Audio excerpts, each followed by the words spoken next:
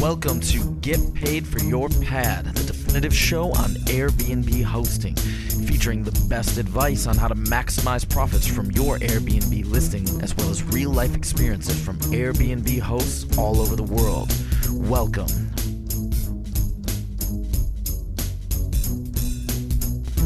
Get paid for your pad. Get paid for your pad. Get paid for your pad. Get paid for your pad. Get paid for your pad. Get paid for your pad. I've begun using a really cool service from Aviva IQ, and it's made my life so much easier. My guests love receiving all the important details about their stay exactly when they need it. And I love all the 5-star reviews I'm getting on communication. Check them out at www.avivaiq.com. Welcome everybody to another episode of Get Paid for Your Pad. My name is Jesper. I'm your co-host. Together I'm hosting this with Margot, who is the co-founder and CEO of Hostfully. Margot, hey, welcome. How are you? Thank you. Great. How are you? You're not in an office, are you? No. I'm in a very remote place in the north of Sri Lanka, actually. I went on a kitesurfing trip together with a friend, and it's been an awesome week. I learned how to kite surf, which is very exciting. It's a really cool sport. It was a bit of a struggle to get into it, but now it's super fun. It's really in the middle of nowhere here. There's no concrete roads, so we've been driving around on scooters and just kind of hanging out with all the other kite surfers. So yeah, it's really been an awesome time. Cool. And so is this your first time kite surfing? No, I did a course in Chile a couple months ago. The basic course is 9 hours, and then you're supposed to sort of be able to stand on the board. It took me a little longer, so I took another 9 hours, and now I'm, not perfect, but I can stand on the board, I can go right, I can go left. So it's pretty sweet. Cool. That's great. It looks like a lot of fun. I've seen kite surfers all around the world, and it seems like there's a good community around it. So hopefully you'll get to enjoy that too. Yeah, kitesurfing people seem to be pretty cool people in general, like pretty laid back, pretty chill. Definitely a cool community. Yeah, great. So I wanted to start this episode with a quick note. I just turned 40 actually yesterday. It's kind of like a... Happy birthday. Thank you. I know like 4 people who've turned 40 in the last week. I was at another person's 40th birthday party over the weekend. Crazy. Yeah, I have a lot of friends who are in the same age range too. I guess that's quite natural. But anyway, it's kind of like a milestone. And some people have asked me a typical question, like, what would you advise your 20-year-old self? And so I've kind of been thinking about that. And I thought of one thing that kind of applies to Airbnb. So I just wanted to share it. So I've always kind of find it strange that people seem to consider strangers as a sort of like a potential danger. But then when you, for example, have a common friend, then suddenly that person turns into a friend, right? Then suddenly you feel very comfortable with somebody. And I always thought this is kind of strange because sometimes you don't even know you have a common friend. Like today, for example, there's a girl in the resort. I only found out because a friend of mine posted on Facebook, and in the comment he said, "Hey, you should be my friend Jesper." And so it turned out that somebody in this resort I actually had a common friend with that I didn't even know. And so the thought came to me that I was thinking like, that's kind of interesting because I would have considered this person a friend had I know that, that we had a common friend. But because we didn't, there's sort of anxiety when you meet a stranger, right? There's some sort of like a feeling of discomfort because you don't know somebody. And I thought, what if instead of considering people friends once we get to know them, and when we don't know them, we consider them kind of like potential danger. People talk about stranger danger. What if we turn it around and just assume the best in people and consider everybody a friend unless proven otherwise? That's right. It's a mindset that I've been trying to adopt. And it kind of goes around the idea as well that, life has certain risks. I mean, you can't really get around it, but you can choose what you focus on. And, I prefer to live my life not in fear. I prefer to see the positive side in things. And that kind of really helped me to, create like positive and empowering mindset that have enabled me to do things, things like starting this podcast, writing my book. I think those are all things that I was able to do because I've adopted a more sort of positive mindset. So the way that this sort of plays into Airbnb is I remember when I was first accepting guests into my home, there's these situations where somebody makes an inquiry and you look at the profile and you're kind of hesitating a little bit because maybe the person didn't write a lot on their profile. Maybe the picture is a bit unclear. Maybe the person doesn't have reviews. There you have to make a decision. Are you going to accept or are you going to decline? And I've always tried to give people the benefit of the doubt if I wasn't quite sure. And so that's kind of like, I guess, my message from all of this. When you're thinking about accepting an Airbnb guest or not, maybe just give people the benefit of the doubt. And if you've never had any problems with guests, maybe accept some more guests than you naturally would until you actually run into some issues. I just want to end with a quote from Tony Robbins that resonated with me. He says, when you act out of fear, you shrink. And when you act out of love, you grow. So I thought that was that's a really good one, I think. Yes, I agree. I totally agree. So life lessons from Jasper Rivers and moving on. No, I think it's great. I agree with you. I think some of my best friends have been people who I didn't really connect with actually when I first met them. And over maybe months or years, we sort of developed to be friends. That's another surprise that sometimes the people you're initially attracted to for whatever reason may not actually be the people who are your long-term friends. So just another reason why you should assume that everybody is a potential friend because you just never know what it might turn into in the long run. Absolutely. That's a good point. I have a bunch of friends that I really didn't like when I first met them too. Exactly. David, for example. No, just kidding. Anyway, let's quickly talk about the news. There's not really that much news that came out, but there's one thing that I think is really cool. And that has to do with the concept of augmented reality. So Apple apparently is developing an iPhone app and they're developing software so that you can use augmented reality apps on your iPhone. And somebody who thought, that could be really useful for Airbnb. And so she's created sort of like a concept Giphy. And, in the Giphy, you can see how she implements augmented reality into the Airbnb iPhone app, where in the house manual, you can actually record small videos with little headings in there where you can use to show people how to use certain things in your house. For example, the coffee machine or like the thermostat or something like that. So that's something really cool for the future. You can create a video for people that exactly shows your house and shows exactly how to use different things. So I definitely think that could be something very useful for Airbnb hosts and guests in the future. Yeah, and not to be a Debbie Downer here, but which is a joke from Saturday Night Live. Yelp actually has had augmented reality in their mobile app for years, for like 6 years, and they get no usage out of it. And I don't think that necessarily means that this is the same thing, because really it is about the execution and like how easy it is for the user to discover it and find it useful. But I do think that there's this nut to crack when it comes to technology, especially travel technology. And how do you get people to really want to engage with their mobile phone and be exploring a place at the same time? It can't be disruptive to look down and like have to understand how your phone works in order to, go a few steps in the right direction towards like something you want to see. It has to be like a seamless part of the experience. And I think there is a way to do it. So it's kind of cool that she's waking the giant, hopefully a little bit at Airbnb, and saying like there's opportunity here to do more when it comes to augmented reality and how people discover things. But I got to say, there's just a ton of work that needs to get worked out before it's going to become like something that people want to actually engage with. Because travel is all about like the experience. And I think people like to be there, not look at their phones. Anyway, just that's my little comment on that. Right. Yeah, that makes sense. Another thing I was thinking about, imagine that, when you look at the pictures, you sometimes just don't really get a good idea of what the layout is, where the bedrooms are exactly, and, how that connects to the living room and the kitchen, etc. And that's why I've always been advising people to put floor plans, in their Airbnb listings. Well, there's that company Matterport that allows people to do that. Have you seen that? It's a 3D house tour with a floor plan. No, I haven't. I know there's a floorplanner.com and I know there's magicplan.com that you can use to create like a 3D image of your place. But I was thinking, what if in the future you can just like put on your glasses and you can walk around different Airbnbs to see which one you like? Yes.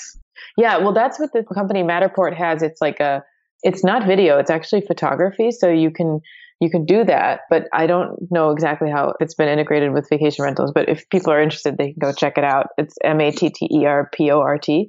And they basically have a tool to let you do that. It's been primarily used for hotels and like longer term rentals, I think. I think it could have tremendous impact for Airbnbs because Airbnbs are all about the design and the feel of things. And I think that people would love to see that ahead of time. Yeah, and the person who created all these images, I might just reach out to her and see if she wants to come on the podcast and explain what her vision is. That'd be cool. Yeah, totally. There wasn't that much news. I saw one article about a caravan that was lifted up 15 feet up a tree. And this is an article in The Sun, which is, if I'm not mistaken, it's not the most serious newspaper in the UK. But yeah, somebody put like a caravan up on a tree. It's somewhere in a rural village in Aberdeenshire in Scotland. And it's kind of framed as the most unusual Airbnb in Britain. I mean, there's a bunch of pictures on the website, and I don't know how this person managed to get this caravan on top of this tree. That's what I was going to say. How is it staying there? I don't know. It's kind of crazy, but they put a little staircase up there, and it's only £17 per night, like $30 or something. It was kind of funny. But then there's a little bit more serious news coming out of Paris. And this is kind of a trend that's been going on for a while, but Paris is now going to force all Airbnb users to register their rental properties with the local authorities, just like San Francisco, right? Yep. Just like Newport Beach, which is a tourism area in Southern California. They're working collaboratively with Airbnb and with HomeAway to collect taxes and force registration. I mean, it's a small city, but it's happening outside of San Francisco, was my main point. Yeah, it's definitely a trend. And, Paris is the biggest market for Airbnb. There's like 65,000 hosts in Paris, it says. Paris has a 120-day limit. They're going to require hosts to register with the local authorities in an effort to try to ban illegal listings. And they really want Airbnb to do what Airbnb has done in Amsterdam and London, where they're actually enforcing the daily limit of 60 days. And like technically enforcing it, like on their platform, you mean? Yeah, exactly. Like in Amsterdam, you can't rent out for longer than 60 days because the calendar gets blocked. The same in London. I believe it's 90 days. I think the interesting thing about all these different places where they're putting in these regulations and stuff is I think at some point it's going to sort of converge to like a status quo, sort of like a default set of rules and regulations and some sort of collaboration between Airbnb and different cities. So it seems like they're all like kind of moving into that direction with especially the bigger cities where it's like you have to register. There's a limit on the amount of days. Maybe eventually Airbnb will start enforcing that in different places, just like in London and Amsterdam. Hosts. Does it feel like you're spending way too much time responding to questions from your Airbnb guests? Is the fear of a possible bad review keeping you up at night? I recently learned about a really helpful service called Aviva IQ. With Aviva IQ, my workload and worries have reduced dramatically. All I had to do was link my Airbnb listings to Aviva IQ, create my messages, and schedule delivery times. That's it. I can't believe how easy it was to set up. Now I can sit back and relax knowing that my guests receive all the important details on time, every time. Everybody sleeps better. Check them out at www.avivaiq.com. Let's move on to questions. I got a bunch of questions this week, actually. One question was by Christian. This is actually an interesting question. He has a 3-bedroom, 2-bathroom house. He lives there. So he has 2 bedrooms and 1 bathroom spare. And so he's asking, how should I structure this? Should I have just 1 listing with 2 bedrooms and a bathroom? Should I have, 2 listings, like both bedrooms separately and a shared bathroom? Or should I have 3 listings? 1 listing for 2 beds, 1 bath, and then both of the bedrooms separate as well. So that's his question. Do you have any thoughts on that? I vote for C. 3 listings. No, I think that depending on the seasonality and demand for his like specific listings, maybe like there's a time of year when he wants to be pushing the combined package or the single rooms or whatever. So I would definitely have 3 listings, and I would be thoughtful about how you would manage them during certain times of year and how to optimize that. It's kind of like, why not? Why not? I don't know. What are your thoughts on that? The only challenge I see is that if you want to enable instant booking on all those 3 listings, then you could potentially get some double bookings. Yeah, but you could just enable instant bookings on the one that you think is most likely or to go through, even if it's a combo of the others. That's what I would do. I would have like one. Yeah, so that's my thought as well. So I actually responded and I said, you know what, why not just have 3 listings? And to prevent double bookings, you can either only use Instant Book for the 2 separate bedrooms, or only use Instant Book for the whole thing. So that way you never have any problems with double bookings. But, the reason why I chose this question is Airbnb is actually going to implement a feature where you can link your listings. Mm-hmm. What will happen is that you can put 3 listings on there. You can put Instant Book. You can turn it on all 3. And Airbnb is going to automatically make sure that you don't get any double bookings. That's cool. It's complicated, but go Airbnb. Yeah, it's great. In this example, imagine Christian has all these 3 listings, and one of the bedrooms get booked on Instant Book. Then Airbnb would automatically turn off the instant booking on the 2-bed, or maybe they would even block the calendar for those days on the entire listing. I don't know exactly how they're going to implement it. I just know that they're working on this. That would be a really great feature. So I guess we definitely agree on this one. And then, the question is, are you going to use the instant booking on the separate rooms or the entire listing? I think that depends on how much demand you're seeing, right?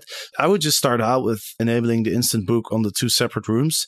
If it turns out that most people are actually interested in the 2 bedrooms and the 1 bathroom as a total, if you get more groups of 4 people who want to book the entire listing, I would switch it. It also depends on the pricing. So if in one of those scenarios you're making more, like if you make more listing out the 2 rooms combined than you do listing them separately, that would be another factor in which one you'd want to enable instant bookings on. So I think that there's just like more to the picture here that I would want to explore before knowing which one to do. You know what I mean? Because it depends on your pricing, really, how you are structuring it. It does. One more question I wanted to mention is, this question is by Eddie, and he has a very simple question. He is listing on Airbnb and he's considering listing on some other platforms as well. And his question is, am I going to be able to post pictures from my Airbnb listing and take them and move them over to the other platforms? Because he's used the Airbnb photographer. And so you know how Airbnb photographer works. They don't give you the pictures, right? They just upload them to your Airbnb listing. You can hack that a few different ways, right? Like you could take screenshots of the photos from Airbnb. You can also, I believe, kind of like right click and then save the images to your desktop and then re-upload them on another booking site.